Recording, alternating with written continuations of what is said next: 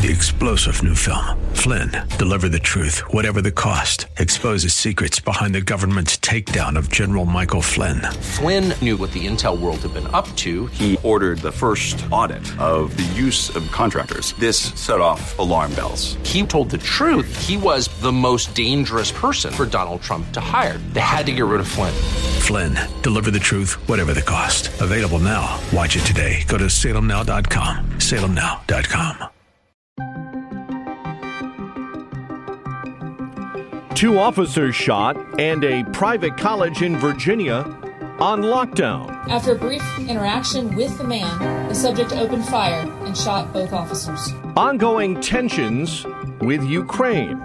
This is more dangerous than some other approaches here.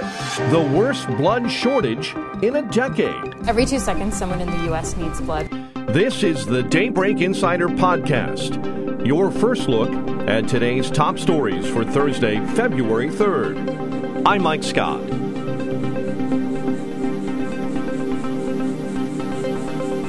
Authorities say a gunman has shot and killed 2 campus police officers at a private college in Virginia, promoting a campus-wide lockdown before the suspect was found and arrested. Authorities say 27-year-old Alexander Wyatt Campbell was arrested off campus, and he's being held without bond on charges that include 2 counts of capital murder.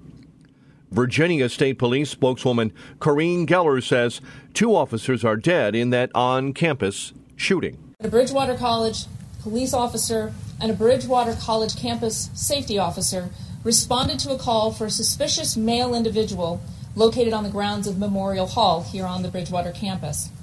After a brief interaction with the man, the subject opened fire and shot both officers. Bridgewater College President David W. Bushman says the 2 officers who were killed, John Painter and J.J. Jefferson, were well-liked in the college community. I want to offer our condolences, our prayers, our very hearts to J.J.'s family and to John's family. Words will never be enough to express our sadness and our grief. Please know that we are here for you. We're all grieving with you. Looking at ongoing tensions in Ukraine. On Tuesday, Wisconsin Congressman Mike Gallagher joined the Hugh Hewitt Show on the Salem Radio Network to discuss ongoing tensions with Ukraine. When it comes to the Biden administration's reliance on diplomacy, Congressman Gallagher is skeptical. There is a unwillingness to provoke, or a fear, let me say, of provoking the Russians, a belief that Anthony Blinken can solve all the world's problems in Vienna, and a misunderstanding that diplomacy, if it's not backed by the credible threat of force, is effectively useless. What does he think the Biden administration is misunderstanding? It's this naive belief that somehow, Putin and other adversaries are going to adhere to the same moral standards or, concern for the approval of the global community, such as it even exists, that we do. And obviously that's not true. What is the impact of NATO making smaller alliances within itself, and how should the U.S. respond? This is more dangerous than some other approaches here. I'm not sure these alliances are more stable than a NATO that was reinvigorated under American leadership. And say what you will about the previous administration, but at least they forced NATO to increase their defense contributions. And so I think we have an interest with strong U.S. leadership and a basic peace through strength approach in reinvigorating NATO and modernizing NATO, lest it fracture into all these tiny alliances that are actually less stable for Europe over the long term. And what does he attribute to the fracturing of NATO? Because of our incompetence in Afghanistan, which did more to destroy our relationship with NATO allies than any impolite thing Donald Trump said over the course of 4 years. Now we're seeing it fracturing. What does he see as the biggest problem with the Biden administration's handling of Ukraine? Failure of American leadership. I believe our allies will follow so far as we are willing to lead, and we're not leading. So how can Biden make American diplomacy work in this situation. You need a credible threat of military force to make diplomacy work. As George Kennan said, you have no idea how much it contributes to the general politeness and pleasantness of diplomacy to have a nice, quiet little armed force in the background. And that is the fundamental point that the Biden administration does not understand. Looking at Taiwan, how does the handling of Ukraine play into Taiwan and tensions with China? They are linked in a few ways. One, just as the collapse of our position and the ham-handed withdrawal in Afghanistan weakened our deterrent posture in Ukraine, so too will a very public collapse of our posture in Ukraine weaken our deterrent posture in Taiwan. And finally, what is Xi Jinping thinking about President Biden's stance on Ukraine? Of course he's watching what's happening. And what conclusions is he deriving from this ongoing spectacle? Well, the first and most obvious is that the Biden administration can't shoot straight. They continue to get caught flat-footed. They continue to think that sanctions after the fact are going to somehow deter a military activity. And so if you're Xi Jinping, you're thinking, wow, if the worst or the best that America and its allies are going to do if I try and effectuate a forcible reunification of Taiwan with the mainland is slap some sanctions on me after the fact, well, heck, I'll go for it. Turning to the White House, President Biden has announced a new goal for the Cancer Moonshot Initiative. White House correspondent Greg Clugston has more. Several years after launching the Cancer Moonshot as the vice president, Joe Biden said he's supercharging the initiative and making it a presidential White House priority. We'll bring a fierce sense of urgency to the fight against cancer. He wants to reduce the cancer death rate by 50% over the next 25 years. It's bold, it's ambitious, but it's completely doable. He also wants to improve the experience of people and their families living with and surviving cancer. Greg Clugston, Washington.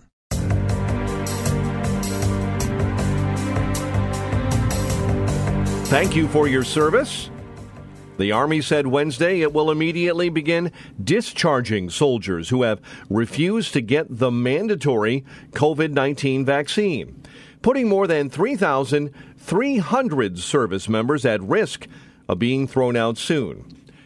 Daybreak Insider's Ed Donahue has more. More than 3,000 are at risk of being thrown out of the Army. Coronavirus shots are mandatory. The Marine Corps, Air Force, and Navy have already discharged active duty troops or entry-level personnel at boot camps for refusing the shots. So far, the Army has not discharged any. Those not vaccinated received official written reprimands, which suggest they are already identified in the disciplinary process. Army Secretary Christine Wormuth issued a directive ordering commanders to begin involuntary separation proceedings. Roughly 97% of all Army soldiers have gotten at least one shot. More than 3,000 have requested medical or religious exemptions. Ed Donahue, Washington. House Minority Leader Kevin McCarthy told Republican leadership members that House Speaker Nancy Pelosi says they were instituting a 25 House member cap for the State of the Union address. Congressional correspondent Bernie Bennett has our details. McCarthy said on Tuesday that he was informed of the 25 House member cap by Pelosi, which reportedly upset Republican leaders, including the House GOP leader himself. A spokesperson for Pelosi said that McCarthy's figures were incorrect and that no final decisions have been made. The spokesperson added that her office, quote, will work closely with the Office of the Attending Physician to accommodate as many member requests as safely possible. A handful of lawmakers have tested positive for COVID-19 in recent weeks. The announcement comes 1 month before President Biden will deliver his first State of the Union address. Bernie Bennett in Washington. Utah Attorney General Sean Reyes says he was shocked by what he saw during a recent trip to the southern border. Daybreak Insider's Bob Agnew has that story. Reyes was among a dozen attorneys general who got a first-hand look at the border in Texas last week. The goal, he says, was to work toward greater coordination on interdiction of drugs, human trafficking. Reyes tells his Salem Radio Network he was shocked by the numbers. $100 million worth of human beings. That's their market value per week. Reyes says because of what he calls the failed open border policies of the Biden administration, every state in the country is now a border state. Bob Agnew reporting. According to the Treasury Department data published on Tuesday, The national debt is now above $30 trillion. But that isn't the only thing that economy experts are keeping an eye on. Stephen Moore, senior economic contributor to FreedomWorks and Wall Street Journal editorial writer, joined Chicago's Morning Answer with Dan Proft and Amy Jacobson to discuss the economic situation America finds itself in and why we should look at what's happening in Canada. Considering the forthcoming lackluster jobs report, he explains that COVID isn't the biggest issue. The ADP jobs number, negative 300,000. Now that is, by the way, I guarantee you that Joe Biden and his economic minions are going to say, "Oh, well, that's because of the virus." The virus. No, partly it is, but the bigger factor behind the loss of jobs is the vaccine mandate. Moore goes on to explain further. Would we have been any worse off from a health perspective if the government had done nothing?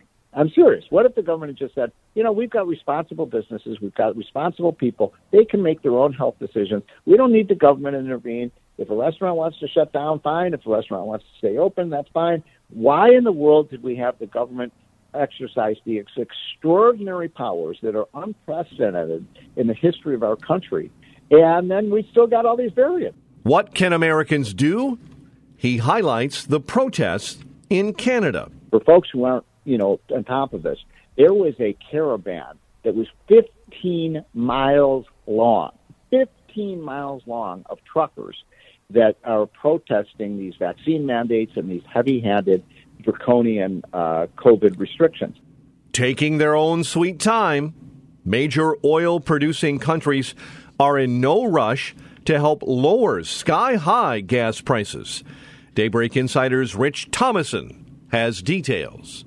The alliance of OPEC members, led by Saudi Arabia, and non-members, led by Russia, have agreed to pump 400,000 additional barrels of oil per day next month, in line with plans by the OPEC Plus group to add that amount of crude every month, gradually restoring deep cuts made during the depths of the coronavirus pandemic. The move comes as oil prices hover near their highest levels since 2014. They're calling it the worst blood shortage in more than a decade. Blood collection agencies say donations are down 10% since the start of the pandemic. The American Red Cross, which provides 40% of the nation's blood supply, says supplies have reached dangerously low levels, which means some hospitals have to delay surgeries because they don't have enough blood on hand. The American Red Cross's Carrie Dighton says the need for donated blood is constant. Every 2 seconds, someone in the U.S. needs blood, whether that is somebody who's going through a complicated childbirth, somebody who needs a cancer treatment, those with sickle cell disease, those that suffer a traumatic traffic accident and they need those transfusions. Washington's NFL team is now known as the Commanders. At an event unveiling the team's new name, former Washington Redskins quarterback Joe Theismann says the franchise's current players should run with the new identity. It's your chance now to be able to create a legacy as the Washington Commanders. We did our job. We had our chance. Now it's your turn to take it and move forward with it. The new name was unveiled 18 months after the once storied franchise dropped its old moniker following decades of criticism that it was offensive to Native Americans and under fresh pressure from sponsors. And finally, the Irish dance troupe Riverdance kicks off its 25th anniversary North American tour later this year. It will highlight the troupe's first black female dancer. Virginia-born Morgan Bullock, who says she's been mesmerized by the dance style since she first saw it at age 10, will be making her professional U.S. stage debut in the production. She recently completed a United Kingdom tour with the show.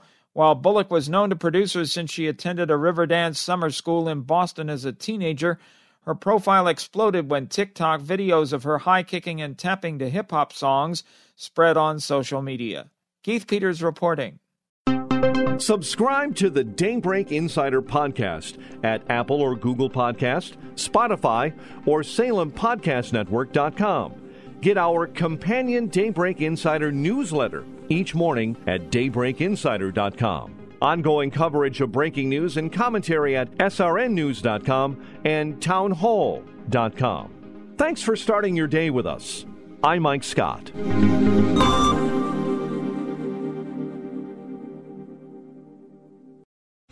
3-star General Michael J. Flynn, head of the Pentagon Intelligence Agency, knew all the government's dirty secrets. He was one of the most respected generals in the military. Flynn knew what the intel world had been up to. He understood its funding. He ordered the first audit of the use of contractors. This set off alarm bells.